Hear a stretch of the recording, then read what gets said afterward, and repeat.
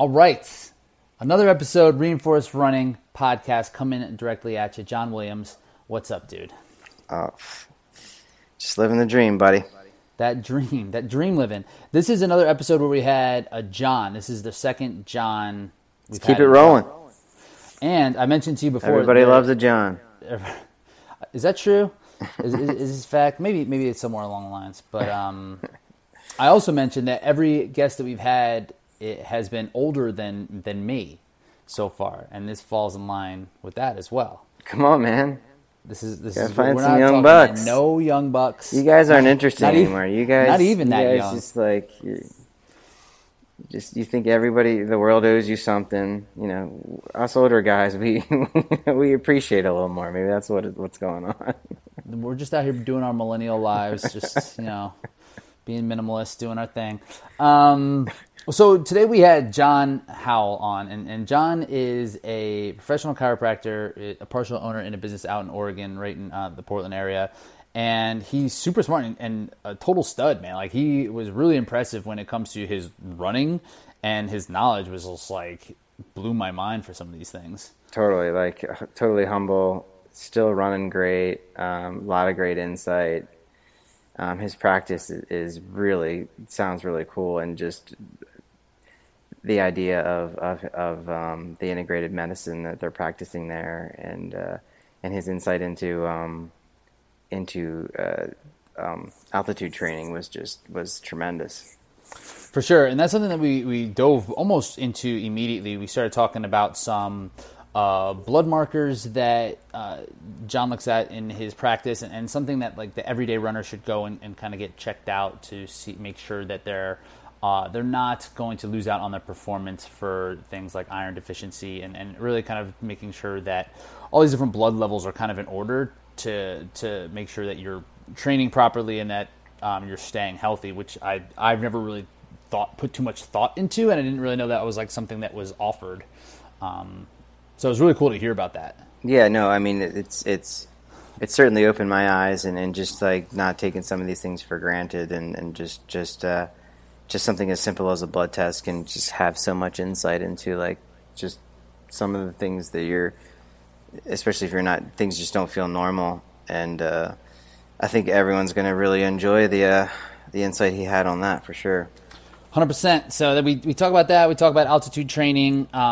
We talk a little bit of longevity, as John's in his mid-40s and is crushing it as a master's athlete, and is crushing it at the elite level in OCR, and he's had several top 20 finishes at Spartan Race World Championship over the past couple of years. So he's the real deal, man. So I think you guys will get a lot out of this. So I'm hoping you enjoy.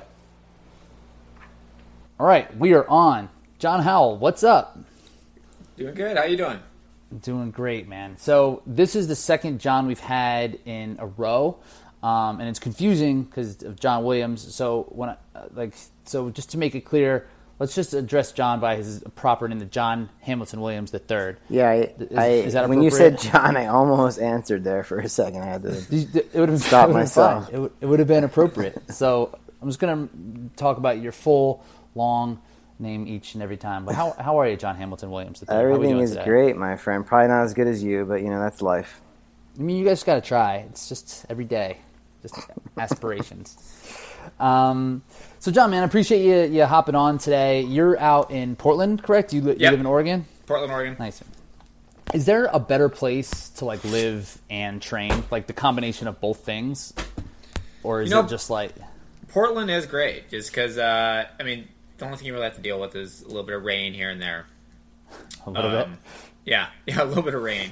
But it's nothing that really stops you. You don't have to worry about snow. A 90-degree day is really hot, so we get a couple 90s, But other than that, the weather is pretty good. And, man, Forest Park is amazing, which is right in the middle of town. It's just huge park with trails.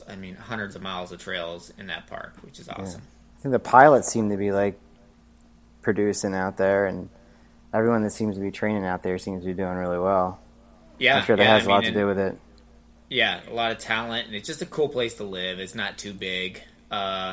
Yeah, and then with the Bowerman Track Club, those guys, I mean, they're bringing in a lot of talented athletes and putting them together and producing some great results. So are those people living right in the city as well, like the pro athletes, or are they kind of on the outskirts, or do they want to be near Forest Park? No, actually, I don't think they run in Forest Park that much. Oh, really? Yeah, I don't think a lot of the coaches like them running on trails, actually. Yeah, I guess. Because, worried about, like, rolling ankles and stuff so like that. So they're pretty aggressive trails. Like, they're not just, like, bridled path. A lot of them are, yeah.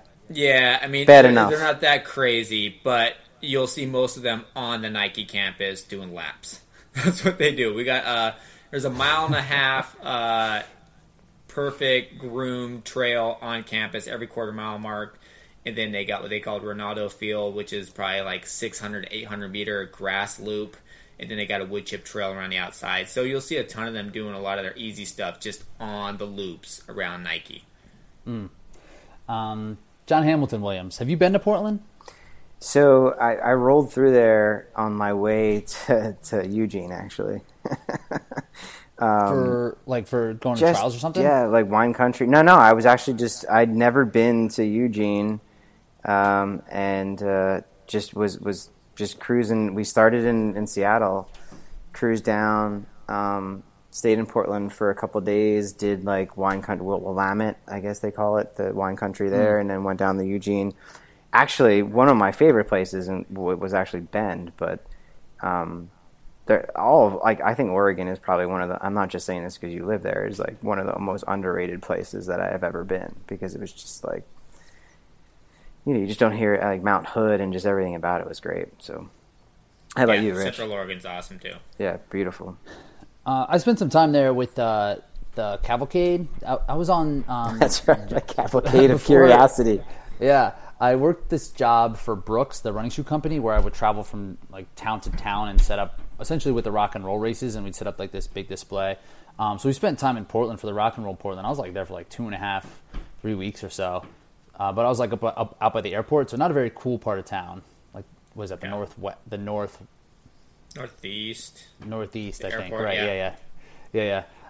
But John Williams, the Forest Park he's talking about, it's like if there was the Wissahickon Park in Philadelphia was like where Rittenhouse is. Like if it was a ridiculous single track trails like directly in the middle of the city, it's the coolest thing. I rolled through there too quickly, and I'm kind of pissed because I wanted to get to the track, like at Eugene. And you didn't see. I was like, I wanted, and Pre's Trail and all that stuff. But like when I got there, I was kind of like, this is kind of, it was kind of unimpressive. And then I heard that later that like, wow, you should have spent some more time in Portland. But I had some pretty good donuts. Campus. And I hung out with a bunch of hipsters. That was kind of fun. So we keep Portland weird. Well, cool. So we've established that you're in Oregon. That we've done that so far. So what are you doing out there? Tell us a little bit about just yourself. Give us an overview on who you are, your profession, who you are as an athlete, and kind of what your background is. So I'm a chiropractic physician. I'm part owner. So my practice is an integrated medical practice. So we have primary care. We got nurse practitioners, doctors, naturopaths, mental health, and acupuncture, chiropractic, all under one roof. So I manage a lot of that, and then I treat there as a chiropractor too. And I tend to see a lot of athletes. I tend to see a lot of runners because that's what I specialize in. And that's the reason I got into chiropractic in the beginning, was to, because the experiences I had working with them, and then me wanting to treat runners also. I'm originally from Reno, Nevada, which is right there next to Squaw. Yeah. So, and I mean, I started running. Let me know if it gets too loud here. I got family. That's perfect. We love it. We love it. You know how it is. What's the dog's name? Was that Rich? Rich is hungry. Give him a bone. Little Abby. Abby. Yeah, did you want me to get in a background about running and then how I ended up in Portland, or? Yeah, for sure. And you mentioned it kind of leading into that was something I was curious about, because I know you were at Northern Arizona to run collegiately, and then now where you are working in the chiropractic. I just wanted to kind of connect those dots and kind of how you ended up in your field. Yeah, no, definitely. So, I've always been a pretty serious athlete, and through high school, I actually started off with roller speed skating, and this is back in the early '90s. It was pretty serious. We would train. We did a lot of cycling, did a lot of slide board training, weight stuff like that. And about my senior year of high school, I realized, hey, I'm not going to get a scholarship with roller speed skating. So then I transitioned into running.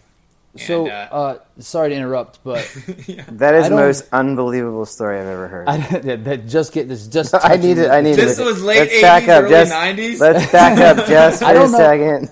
I don't know if this is strictly a Nevada thing. We didn't have that in Pennsylvania. I'm guessing in New Jersey you didn't did. Have it either. We traveled nationally. I actually raced nationals in Pennsylvania one year, in Lincoln, in Florida. And this is the roller skates indoors, and we actually I'd go to the Olympic Training Center every year for like a couple weeks, and we would train there on the velodrome. Wow. Yeah. Inside the velodrome, they have a 200-meter bank track, so we would train on that too. And then... Was it like ice skating that you see in the Olympics? It's the roller skates. It's the roller skates, yeah. I mean, and like would you use the same track as the cyclists? Is it the same bank? Just on the inside. So there's a 200-meter track on the inside that was banked. It would be like an indoor 200-meter track. So it was real similar, something like that. And then my senior year, inlining started coming out. And inlines were crushing all the roller skaters. So you either had to transition to inlines. They were just faster and they gripped a lot better. So you either had to transition to inlines or you got crushed. So I ended up saying, hey, I'm going to try track and field and running and see how that goes. And a lot of the people that I usually actually race in roller skating, I ended up seeing them in the Olympics 4 years later because they transitioned to inlines and then they transitioned to ice skating. So they became really good ice skaters, especially long track, and you'll see that a lot with the inliners kind of transitioning into the ice skating.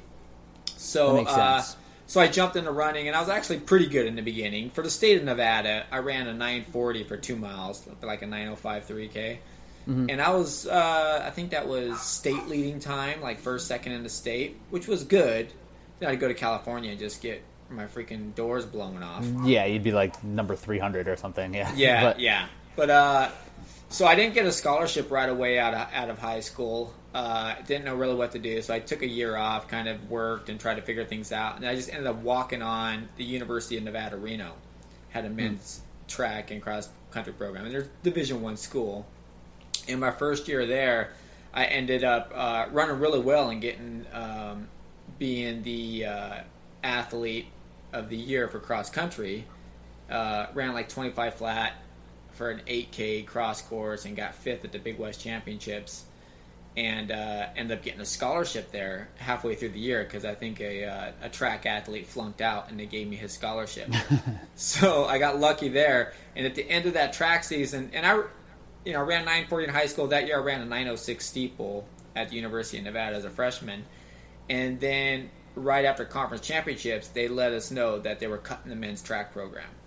Oh, geez. So I was going to say, I don't think I've heard of that program. So the state of Nevada has no men's track and field. There is no there is no junior college programs. There is no men's college programs. So I had the choice of either keeping my scholarship for the next 3 years or transferring out to another, or just going to another school. And I was looking at a couple different programs, and I ended up picking a small school, NAU, a Division I small school. Like no one really knew that much about Northern Arizona University. But 7,000 feet altitude, amazing trails, and it's only like a 12-hour drive from where I live. So I went there. So West Coast, that's nothing. That's like a 3-hour drive East Coast. Yeah. So I went to school there, and I had the perfect group of guys. All of us are a bunch of sophomores, kind of coming in together, and we all meshed. We ran great. We got 4th at NCAAs that year in cross country, and then the next year we got 2nd at NCAAs, and 4 years out of school, so it was 96. Actually, I started running really awesome. I ran 840 steeple that year and qualified for NCAAs, and actually made it to the Olympic trials in 1996. Nice. 4 years out of high school, which was awesome. So, and then the next year, and you started running as like a 17-year-old essentially. Pretty much, yeah. That's when I was serious, like 17, 18, and then made it to the trials when I was 22. And it was an amazing experience because it was in 1996. It was in Atlanta in the Olympic Stadium. Right. It was kind of a prep for them for the Olympics. So you'd go warm up on a track somewhere. A shuttle bus would come pick you up, put you in it, and then they would drive you. And then they would drive you to the stadium, and then you would race on the track. Wasn't that? That's Michael Johnson's year, right? Was that? Yeah. Michael Johnson was there. It was amazing because they didn't have the Olympic Village set up yet, so they put everyone into one hotel, and they gave you meal tickets for the day, so everybody was in the same place. And you go down and you'd have lunch, and it was like I'd be sitting next to Henry Marsh or Carl Lewis, Bob Kennedy, Todd Williams. It was amazing. These guys that were around you. Yeah, and I remember watching Carl Lewis and Mike Powell duke it out in the long jump there. That was Carl Lewis, just about on his way out, and Michael Johnson was tearing it up, and Bob Williams and Bob Kennedy and Todd Williams were tearing it up in the distance stuff. So it was pretty amazing. And then I had one more year of eligibility after that, and I ended up getting ran NCAA's and made it to NCAA final that year and got 5th place there. And nice. Had a great collegiate career. I think 4-time All-American for Division I. And our team got 2nd place in NCAA cross. And then ran. Who won that year? Arkansas beat us that year. Yeah. Because second at Cross Nats is really legit. Yeah, and we didn't have a huge program. I mean, we really only had kind of like the skeleton crew. I mean, our 6th and 7th guy, I think our 7th guy was only like a 26, low 8K guy. So we had 4 really good runners, and our 5th guy hung on, and our 6th guy just got to ride the coattails. It's scary way to put a team together. What year was that? What year was that in cross country? So that would be 96, 97. I think was my last 2 years. It was probably 95, 96. I think we went 4th, and then we got 2nd, and then a lot of us got sick my senior year, and we didn't run as well that year. I gotcha.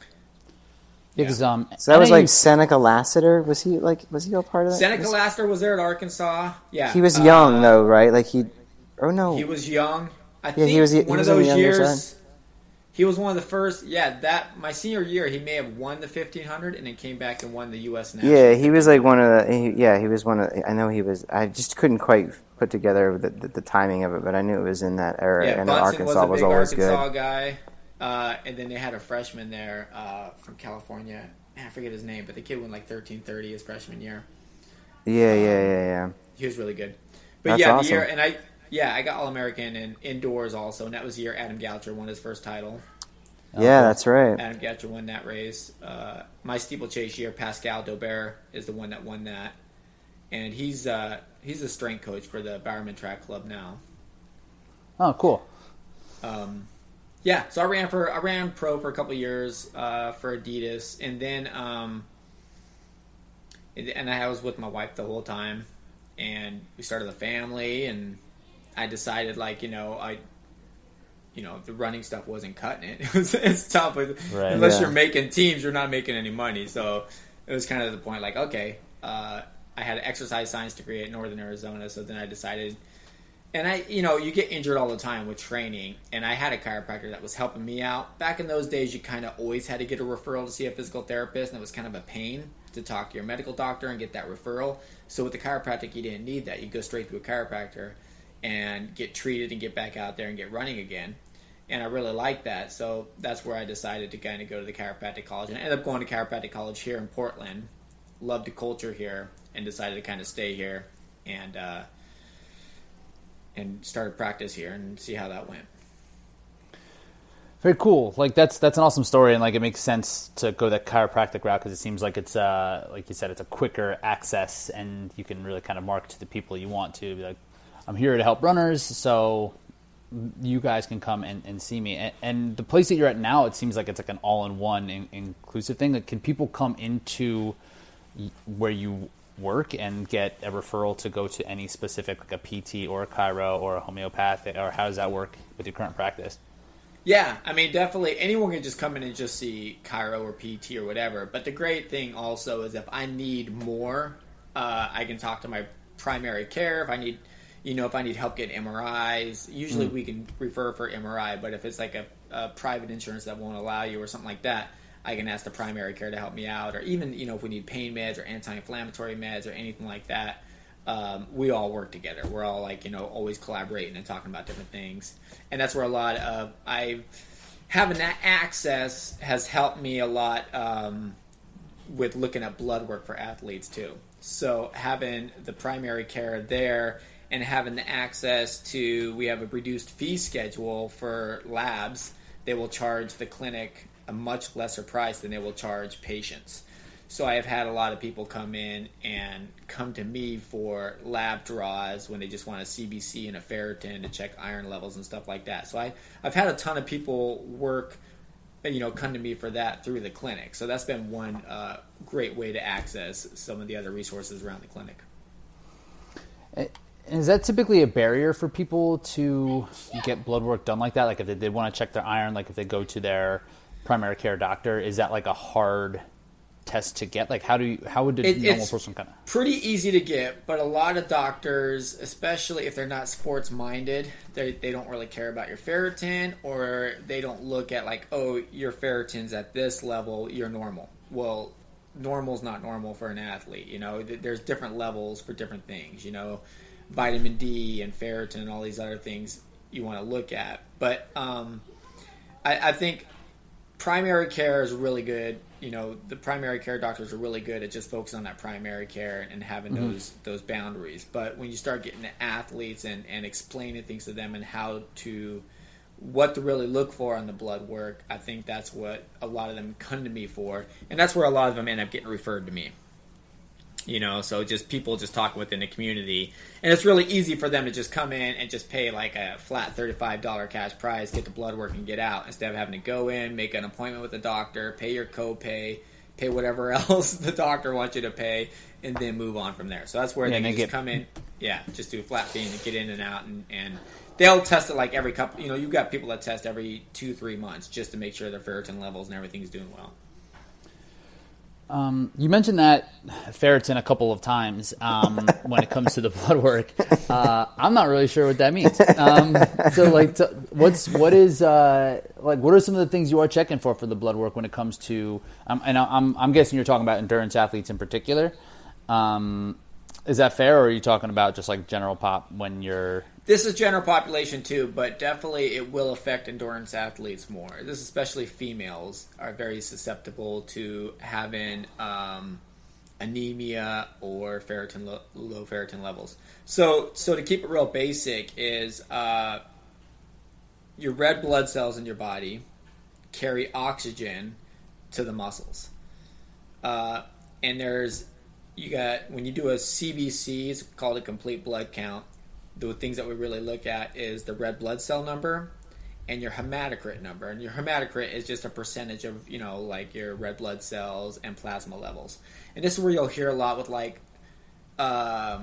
they talk about hematocrit levels, you hear about blood passports and Lance Armstrong and those kind of things, where they would try and bump up their hematocrit levels to really high levels to get more of that, would get more oxygen to the muscles.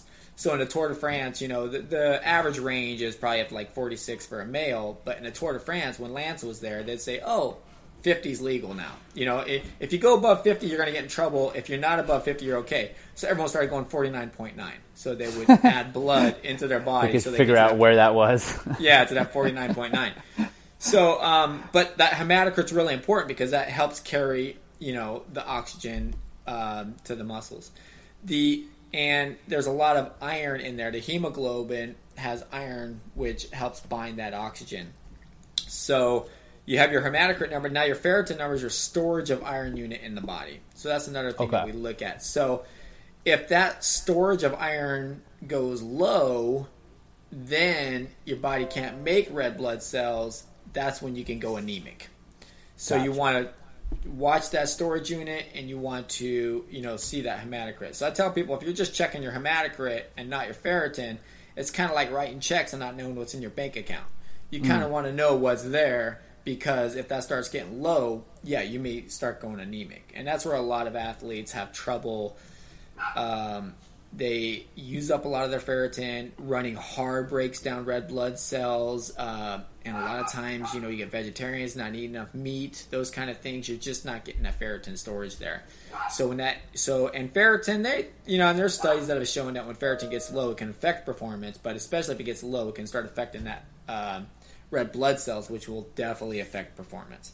So a lot of athletes will come in and make sure their ferritins are staying at a good level, and then check the hematocrit. And the hematocrit is a very individual number.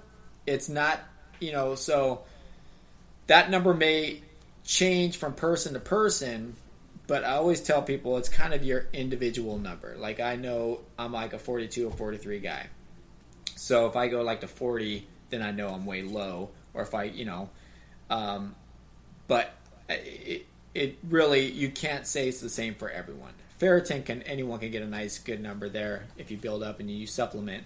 But that hematocrit is a very individual number. And that's where I get a lot of athletes will come to me, especially these pro athletes. They check their hematocrit levels, and then they'll go to altitude for 6 to 8 weeks, and they come back and check their numbers again, because altitude can affect everyone a little bit differently. But the goal is to bump up that hematocrit and the red blood cell numbers.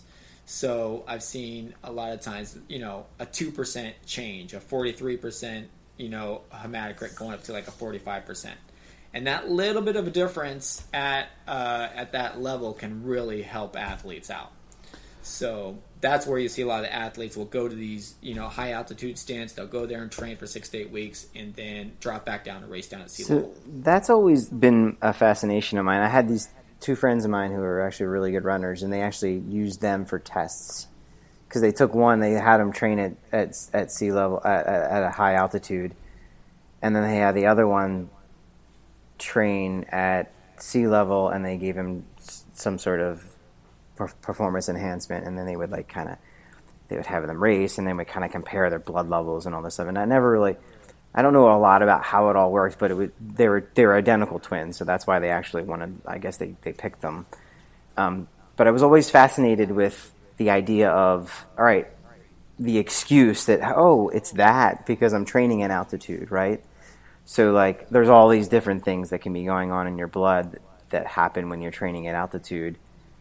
In your opinion, or for our listeners, where is, how are they drawing those lines? Because it's interesting to me that you just said, hey, it's 49.9, and as an athlete who competed and sees this, what are some of the things that are going on behind the scenes that are kind of regulating this, and what is without getting too technical, what are we really looking at when we look at those things?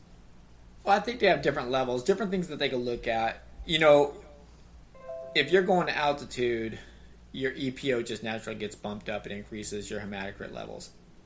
If you don't do it naturally, if you're doing it through drugs, they can a lot of times, and they'll say the drug testing is pretty much an IQ test, because if you know how to dosage right, you should be able to get away with it. And you don't, how many times Lance and a lot of these athletes got tested, they never really got busted, because they know if they dose a certain amount that will be out of their system within 12 hours.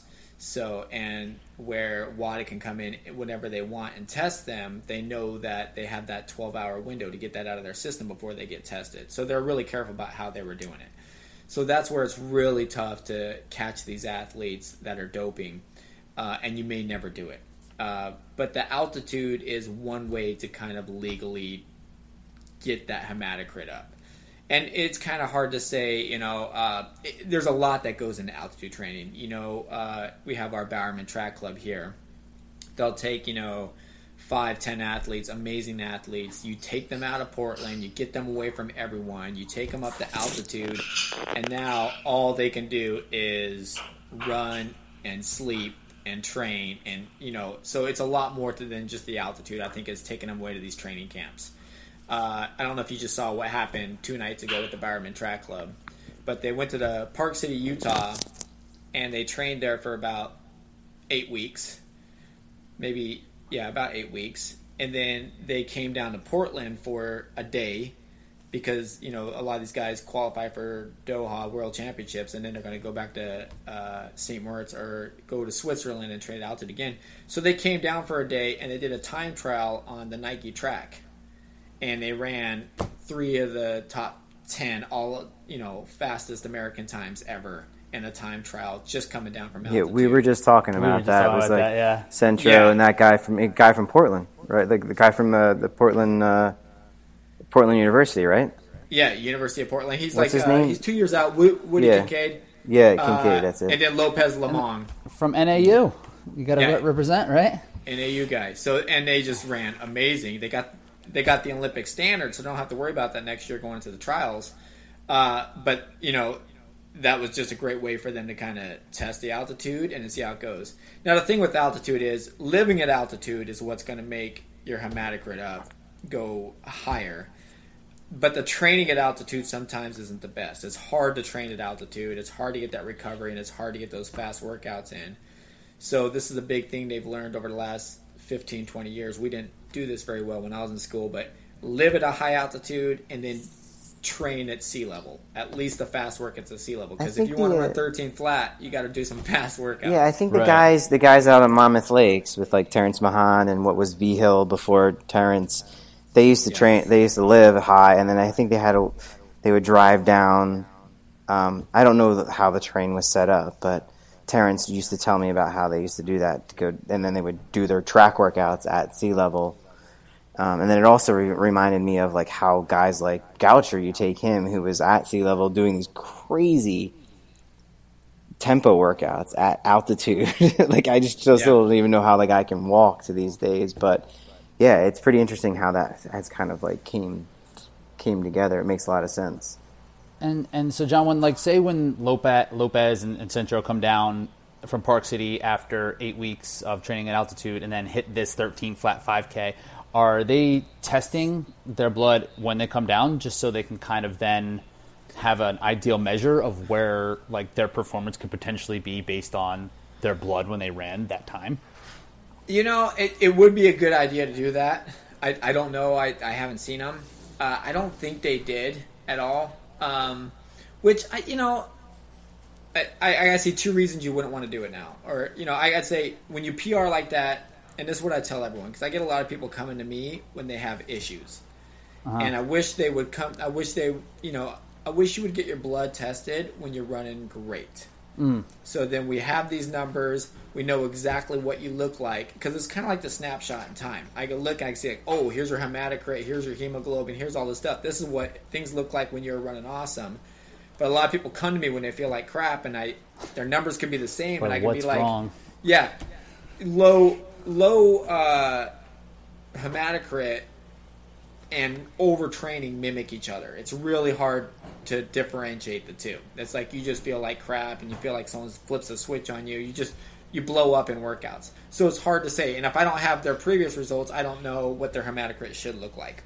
You know what I'm saying? So that's the problem. It's like someone could come in, I could be like, your hematocrit looks fine, but maybe it's not fine for them. Maybe they were 2% or 3% higher last year, but I have no idea to know that. So that's baseline. The problem. So so that's where we like to get a baseline. I like people to get tested every now and then. So kids out there, the moral of the story is get your hematocrit early and often. Get it tested.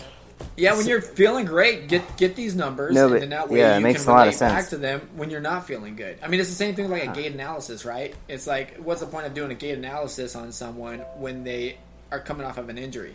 Yeah. It's like, okay, I'd love to see people what they look like when they're healthy and they're running great. And then, if you had that videotape, then you can kind of say, okay, this is what you look like then, and this is what you look like now. At least you got something to relate it to. So aside from overtraining and training at altitude and doping, what are some things that would change the hematocrit? Like, say for the worst, like if you come in and you're like 2 points lower, like say I come in and I'm normally like you, like 42, I come in and I'm 40, like, but nothing has changed really. Like, what are some other factors that could play into this? Is it strictly training? I think a big thing is definitely, training training can definitely put that. It can stress the body into breaking down red more blood cells. So that could be one thing. Not nutrition could be another thing. Not getting, if that ferritin goes low, when that ferritin goes low and your body can't make red blood cells, then hematocrit can go low. And then you got other issues that can really, if you're bleeding more than you should for some reason, internally, your gut, different things like that. If there's issues that need to be really checked out. So those are things also that can definitely be a problem. Yeah, but I'd say probably the biggest thing is usually diet and supplements are the two things that have caused that issue for people to go anemic. So you're saying diet, like not eating enough iron-rich foods, like if someone goes vegan. Yeah, for or instance. they should. Yeah, and some people just need to supplement, and the diet's not going to help them too much. They just need to take a ferritin supplement, or maybe they're not getting enough complex Bs or B12. The complex Bs really help build the red blood cells, and sometimes they could get like a macrocytic anemia, or the size of the cell's not right. So the complex Bs and ferritin usually go hand in hand on making nice, healthy red blood cells. Does age affect these levels? I don't think age... No, probably not too much. Age shouldn't be too much of an issue unless you got some kind of medical conditions. But, yeah. I wouldn't worry about the age too much. And so does it remain constant? Like if you're healthy, and say like I didn't run for like a year, but everything else was constant, would it stay the same? Or would just like straight up training at sea level change these levels very much? Things will change a little bit here and there with the hematocrit, but usually when a female has ferritin issues, they have trouble keeping it up or keeping it at a comfortable level. It's almost always like that. And I mean, you could start with diet, you could try those things, but usually they'll probably need to be on like a ferritin supplement or something long term to kind of make sure that ferritin's at a good level to build those red blood cells. Gotcha. Cool. It's also fascinating because these type of levels are things that are just like really can help you have a big picture idea of how things are going with your training and how you're going to perform. And one of the biggest issues I get, and this is where it's becoming way more popular now, is high school females. A ton tend to be anemic or low in ferritin. Yeah. And no one ever catches it because they're like, they just think running sucks, right? They're just like, running just hurts from 5 minutes on.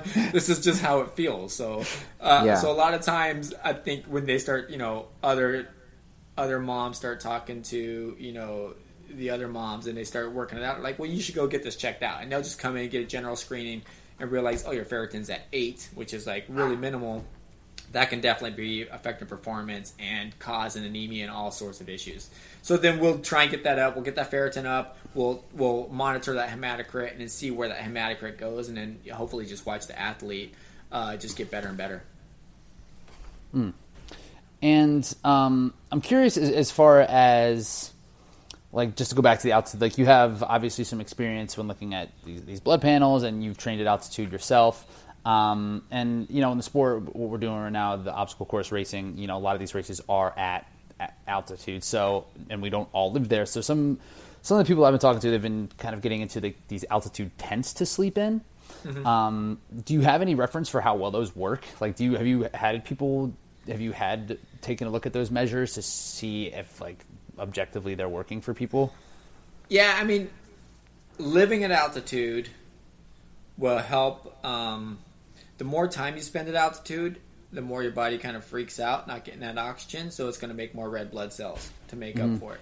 So living at altitude just makes you a better athlete because it's going to bump up your hematocrit. And that's really individual for everyone on how much it really does help you. So the altitude tents are great, and living at altitude is great. Those things are good. The tents aren't as effective as living at altitude because you're only in the tent maybe 12 hours out of the day.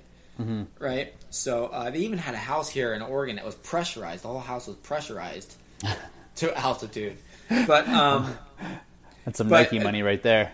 Yeah.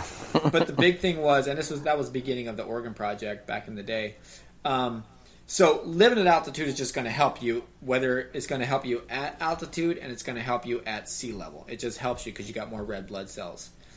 I think the training and running hard at altitude is what will help when you do run hard at altitude. That's something that, you got to do those hard workouts. And I'm going to Squaw Valley here in a little bit to race that World Championships. And they have there's a gym in town that has a pressurized room, and it was pressurized. It's set up to 13,000 feet. So I went in there. Just did burpees. and we ran on a treadmill for 90 minutes in there. I was with Josh Fry, and we just did an OCR workout in there, running 90 minutes on that. And you check your O2 saturation with a little finger thing, and 98% when you're out of the room. And then when you're in there, the saturation went down to 88%. As we're on the treadmill, Jeez. So you're losing, and then it says when it gets below 79, you should probably get out of the room if it goes below 79. But really your saturation goes down to 88%. I've done that the last couple of years, and I think it's helped me in Tahoe because I think it helps your body from just not freaking out as much and being like, okay, we've been here, we don't have the oxygen, you got to be careful. And that's the biggest thing about altitude is once you go that anaerobic, once you start building that lactate, you don't come back so quick. So that's where you got to be really careful on how hard you go. And it's tough at, like this Tahoe race because the first 30 minutes just sucks. You're going straight uphill. There's almost no way of stopping that. So so you just hope for the best. But, but you just got to be careful on how much you go into that pain cave, right? Because you don't come out. That's and you've navigated Tahoe really well. I've done well, and I several years. And I don't know if it's because of some of the background I've had at altitude or if I'm just one of those guys that can run good at altitude. I run decent at altitude. I mean, it's definitely a disadvantage me racing somebody that trains up there. But I've had guys on our team back in the day, NAU, you would get conversions for different events at altitude, right? So our mile conversion was 8.5 seconds when we ran in Flagstaff. And it was like 20 seconds, yeah. So it was like 20 seconds for the 3K because you're 7,000 feet altitude. Oh, so, but I've had guys that can run amazing there and then couldn't make those conversions at sea level because they didn't have the wheels for that conversion, but they could run great at altitude.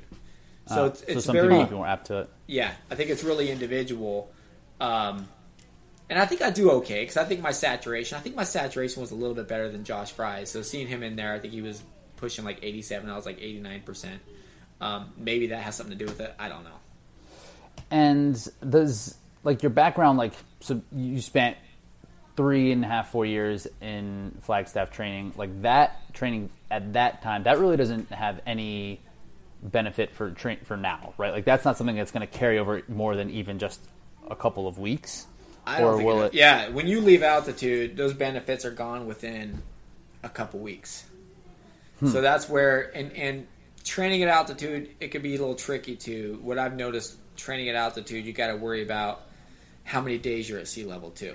So I feel like your body goes through some changes. You'll see a lot of these athletes will train at altitude, they'll come down and race, and they'll go right back to altitude. You don't stay down for weeks on a time, just because your body kind of freaks out a little bit for some reason. With that said, what happens after a few days from after being at altitude? Because some of the questions I sometimes get are, hey, I'm going to race at altitude. How long should I be there?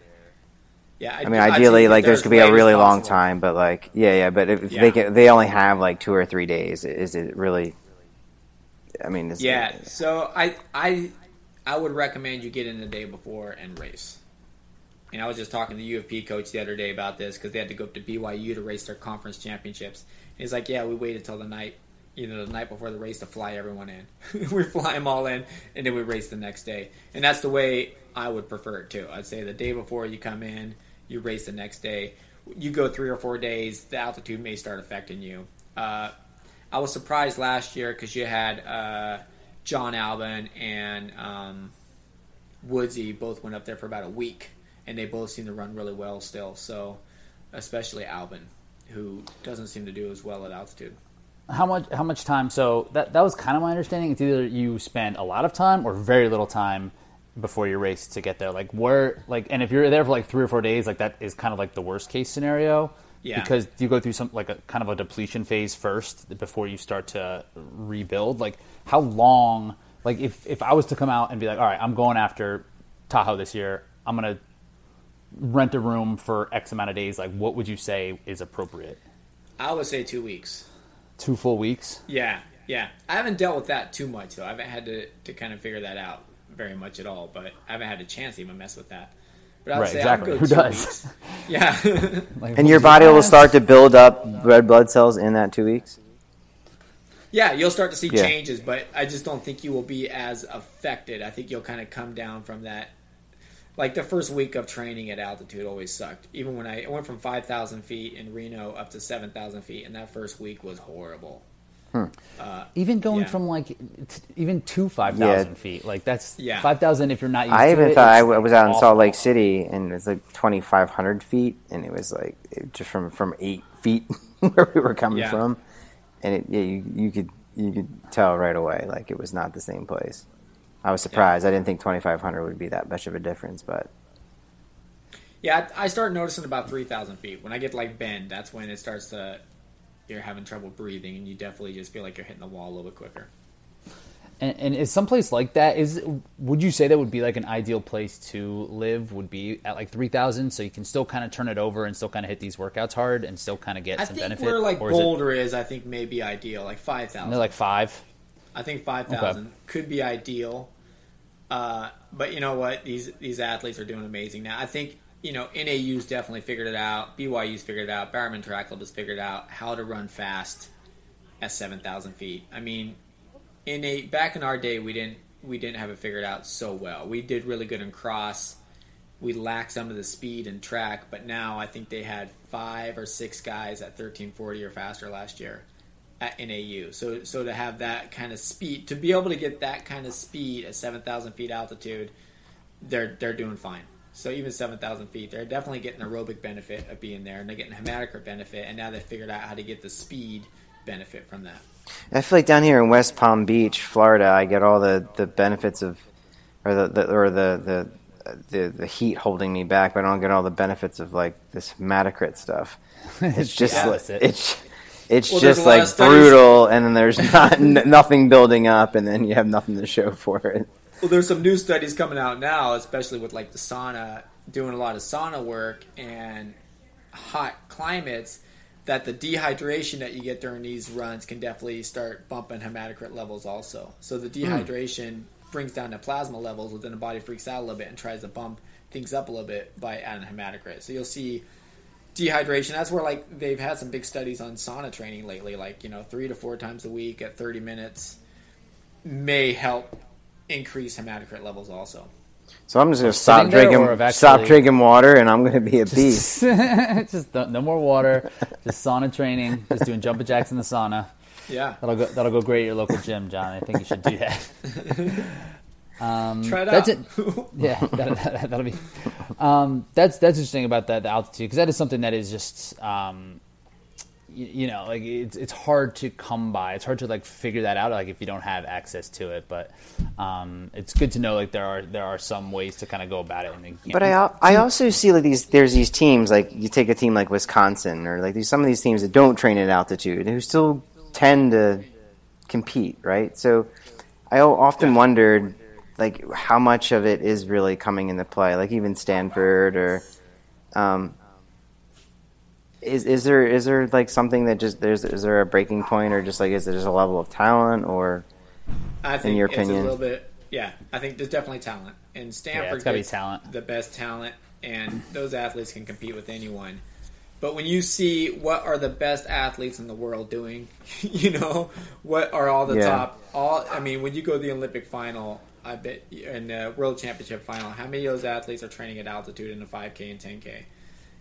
And you'll see a ton of them. When Mo Farah goes to Ethiopia and Kenya for 6 to 8 weeks to get away from his family and focus at altitude, it shows you that, that's where the best athletes are doing it. That's probably what works. And that's where, they always... Science seems to follow what the best athletes end up doing. So when the best athletes are doing something and it works, science kind of follows and be like, okay, that's why it works, and and then they'll start talking about it and figuring out why does it work so well. So John, just start crushing it down with the no water training, and then the scientists will come. No, I just, it's just always is fascinating to me because you always see these athletes, like even like Des Linden, who was up in Michigan, like knocking it out, winning Boston, and like it's just.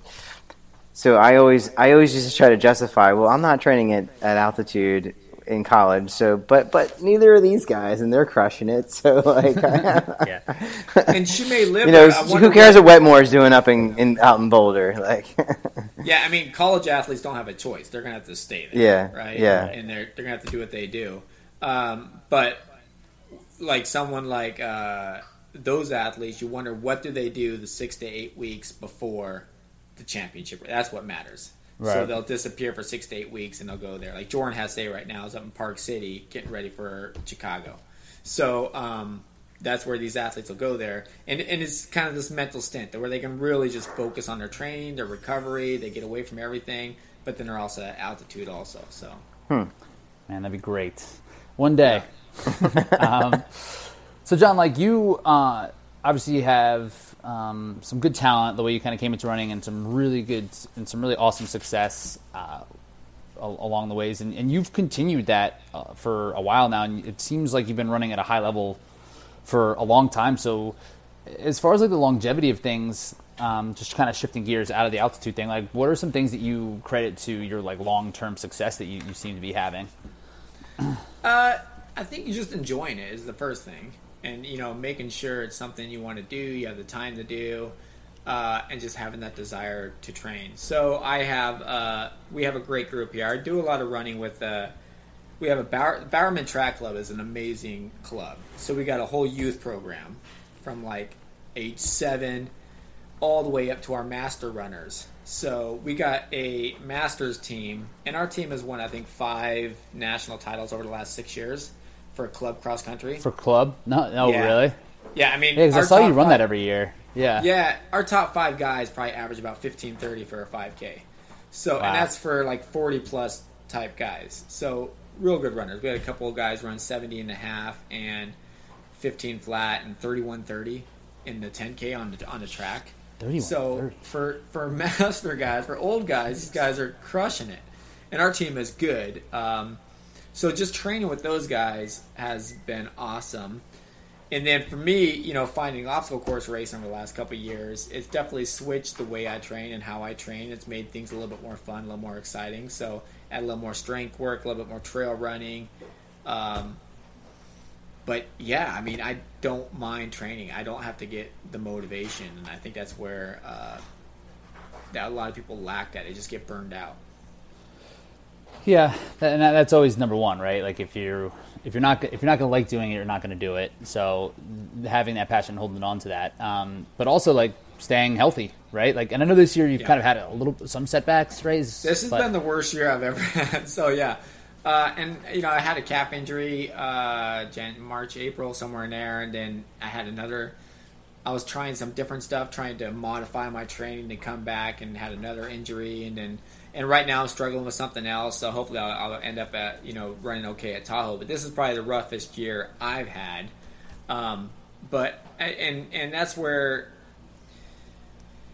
trying to stay healthy is probably the biggest thing. If you can be consistent with your training, that's what's going to make you good, and that's what's going to make successful down the road. So that's been the hardest part for a lot of athletes, and the last couple years I've had a couple issues with that, but the great thing about obstacle course racing is you can modify things a little bit. There's so much you can do to stay relevant and stay good, and so many different weaknesses you could work on too. So I try to So what are some of the things that you like? Do you utilize like your own services essentially to stay healthy? Like, what are some things that you've found have been helpful for you or for some of the runners that come in that you see? Like, what are some of your tested and proven methods? Yeah, so especially as a masters runner, the two things that master runners start to lack is definitely your testosterone levels start to go down as you get older.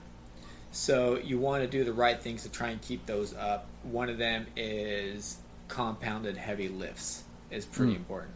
So, and a little bit more of a protein-based diet. So that's good there.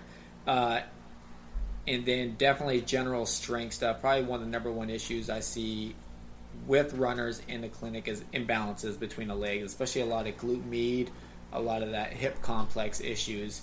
So single-legged activities, especially Bulgarian squat, step-ups, those kind of things consistently are always really good. And master runners tend to get weak, especially in the calves. And that's where I've had issues the last couple of years is the calf strengthening. So I've added that a lot more calf strengthening in with the, like eccentric and dropping in the heel into some isometric holds and different things to try and strengthen that. I just don't know if I've had enough time to do that as I'm trying to do these huge hill runs and different things that are. So I'm in this balance of trying to strengthen things, but then also in the altitude room.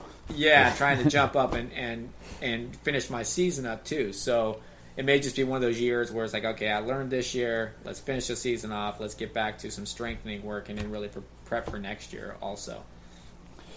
And I love that the strength training is a piece that you feel like is important. And that's something we talked about a couple episodes ago. And the hormonal response that it will elicit is really big. And I feel like that's something that runners don't necessarily take advantage of when it comes to lifting and lifting heavy.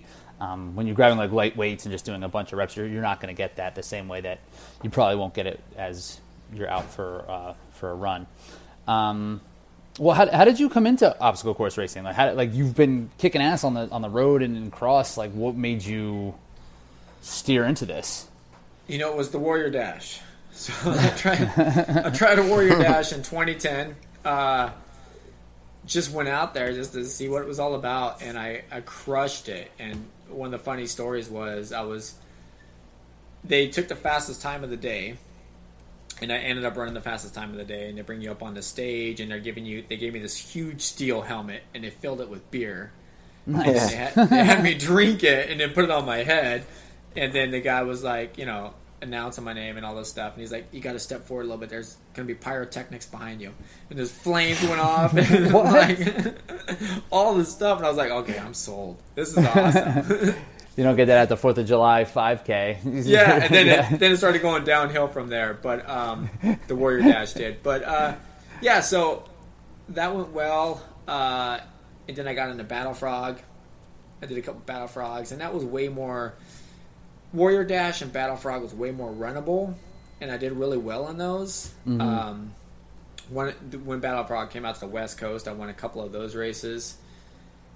And then and I was doing Spartan, dabbling in it here and there. The Seattle Spartan, Ryan Kent and Chad Trammell would always come up, and Ian Hosick. So us four would always be kind of duking it out in those races.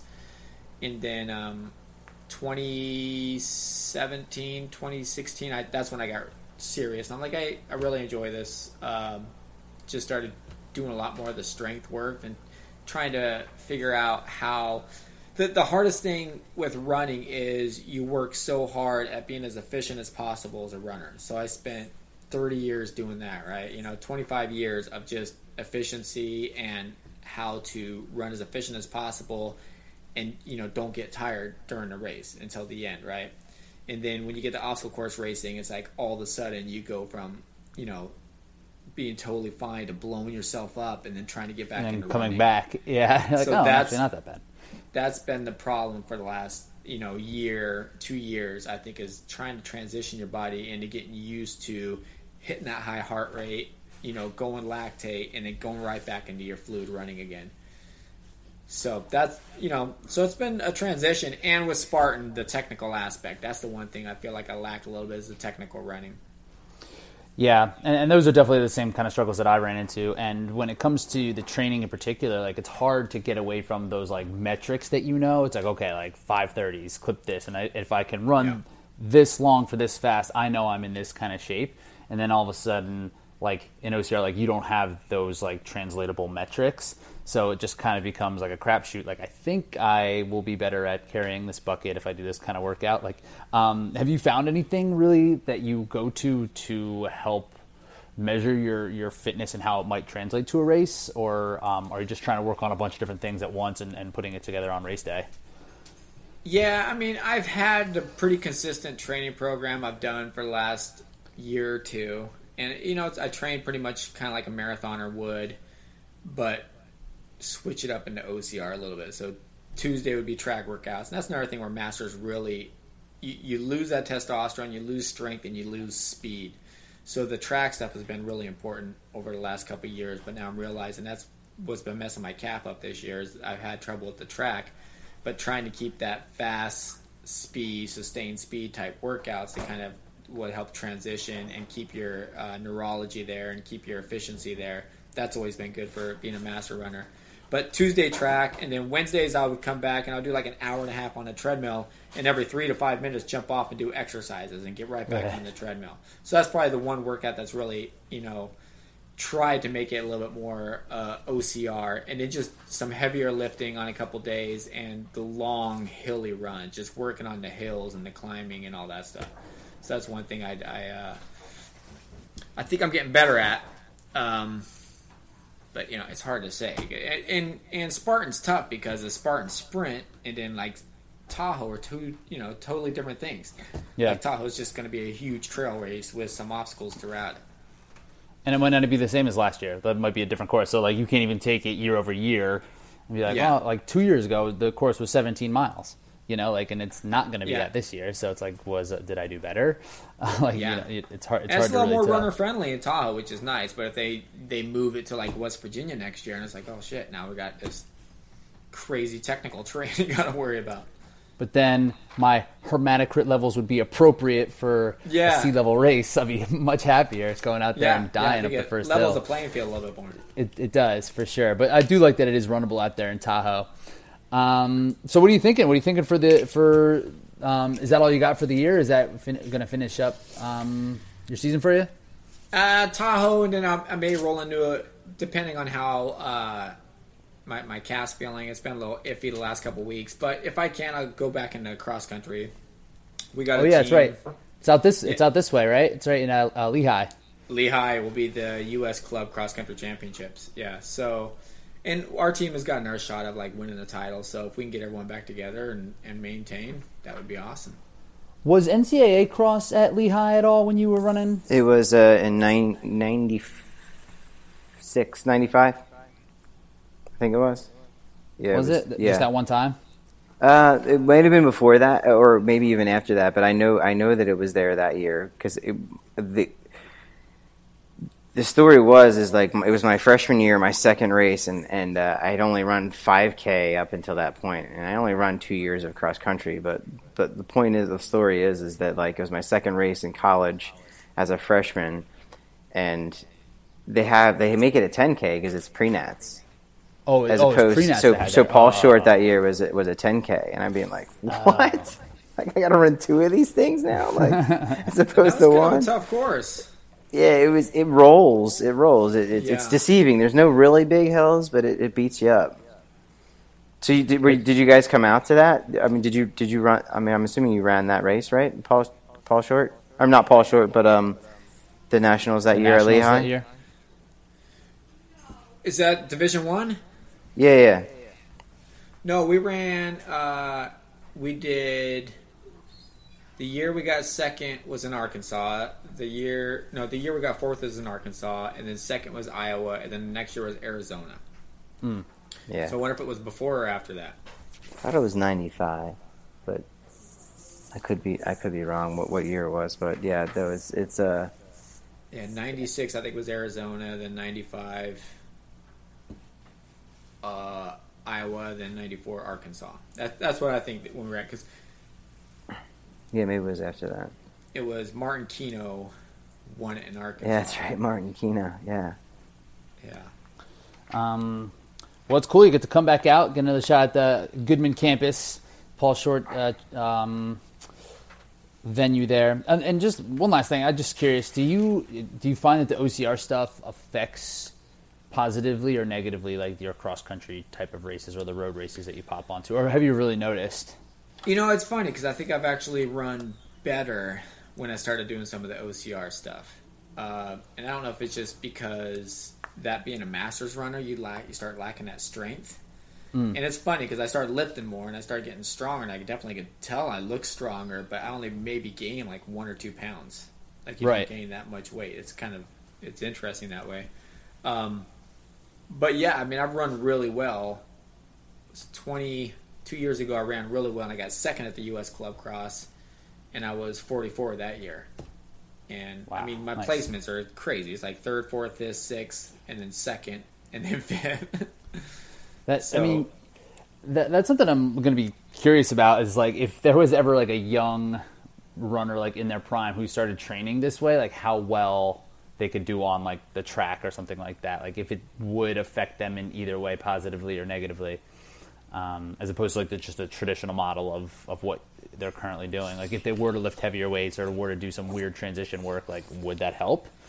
And you know, these guys do, it's funny because they do lift heavy. Like, you know, these pro athletes, they know, like, you know, you want to stay in that short rep range, right? You don't want to build too much muscle, but you want to really hit the neuroadaptation on like a trap bar is a huge lift that a lot of pros will end up doing. They'll do that, you know, 4 to 5 sets of that. And they know they'll get that power, that strength. They just, you know, they're definitely going to lack the grip strength and some of the technical skills. And then that going in and out of obstacles is definitely where a lot of athletes, a lot of these runners, and that's what's keeping them out of the sport. That's that I don't want to do it. But I'm thinking almost the other way. Like if they trained like OCR, but were still on the roads and doing track. Like if they did like your hour 30 treadmill workout, like with transitions and with exercises in between it, like if that would positively affect their performance on like the track or something like that. I don't know if it would positively affect. I think they could maintain though. I think it wouldn't hurt. Could. Yeah, it'd be interesting to see someone like VJ and how good of a runner will he become doing this OCR type training. Right, because he's really not that good of a runner. Like he's not like, you know, I don't think he's like in the class of what you are as of a runner. Well, he's not running in college. Usually, if you can get a scholarship and go to college, you would go. I think he was like probably like a 1540 guy or so, which is I think better than I was in high school. But yeah, so he's good, and who knows where he could have gone with that. I just don't think you'll see anybody run on the roads. Like when I was talking to like Woods, he was saying like I guess you're kind of in the same boat as he is. Like you guys will both run the roads or run on track, but I don't think many of these other guys are out there really doing any road stuff, checking in on their times or anything like that. So yeah, and I don't get too excited about. I mean, and that's why I guess I like cross country and OCR because I don't like going back and doing half marathon, 5K. It's kind of depressing now on what I would run now compared to what I used to, and that's maybe why I kind of veer away from that a little bit. And that's why I like the OCR stuff, just doing trail runs and doing all that, and then don't have to worry about those times just to run. Don't worry about the times. It's all about competing. No, for and sure. With OCR, I'm actually in OCR, I am up there. With the top 20, 30 athletes competing, at the elite level. Yeah. I couldn't do that in cross country, so right. The U.S. Club Cross, I wouldn't even try and jump into open race. That would be a nightmare. The only thing I get top 100 in that race. How fast those guys are. There's so many good runners out there. I was looking at those because I was looking at your results and I popped over to the open races. And yeah, like the guys that are getting like 200, they're averaging like 5:10s. For 10K. Yeah, they're amazing. I mean, it's probably the most competitive race in the United States over the whole year is that U.S. Club Cross. Yeah, that'll be fun. Maybe I'll mix it up in there. It's right up the road. I can probably get. I did it one year. It was like in Mobile, Alabama. And, oh really? Yeah, and they actually had like, I don't even know what you'd call them, like gates or like bales of hay you had to jump over. It was like legit cross country. They take those out for the master runners. A bunch of guys getting hurt. I don't know if it was just like this one race, but it was. But yeah, it was like it was legit. Like it gets pretty heavy and pretty deep. Yeah, and the top 5 to 10 are usually like Olympians and stuff. Yeah, it was really good runners up there. So it's amazing that you'd be able to compete against those guys. Well, very cool, man. Well, John, I want to hold you all night, and we got to get to bed. It's late on our coast. So, well, dude, I really appreciate you popping on and sharing the knowledge. For anybody that wants to, follow your journey, or connect with you, or if there are people local to you, like where's the best place for people to find you? Oregon Integrated Health is the medical clinic I work at. And I have an Instagram. It's JHowellDC, or JHowellDC. I'm not on there. I try, but I'm not the best with the social media stuff. You're doing fine. You're doing great. It's a struggle. It's a total struggle with the Spartan stuff. They're always trying to get you to post. I'm like, oh god, I hate this. But are you on the pro team? Yeah. Oh yeah. This is my second year now, I think. Yeah. Nice. Yeah, I mean, with your performances, you definitely should be. It'll be fun to see you out in Tahoe, man. I'm looking forward to it. Yeah, I'd love to stop by and see your practice. I mean, I would love to get back out there. I have a buddy in Bend, and I'd love to come out there and see it. Maybe you could show me around. Yeah, let me know. Just but that's and if you're ever in Florida. We'll check in after hurricane season. Yeah, you guys hold it down, board up the windows for us, and then we'll come check it out. Thanks for joining us, brother. Yeah, no problem. Thanks for having me. All right, we'll see ya.